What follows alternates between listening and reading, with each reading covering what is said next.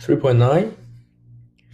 Considerations like these must have the arithmetic to define the derived category div A of an abelian category A by formally adjoining inverses over quasi-isomorphism to the category C of A of complexes over A. So the objects of div A are complexes, and its morphisms are deduced from morphisms of complexes by abstract localization. The right parenthesis respectively left parenthesis. Total derived functors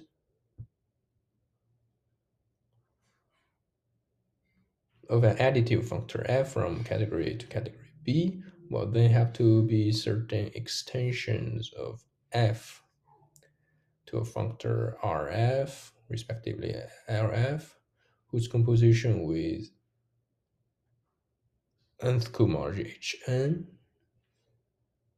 should yield the traditional functors R superscript F, respectively L superscript Nf.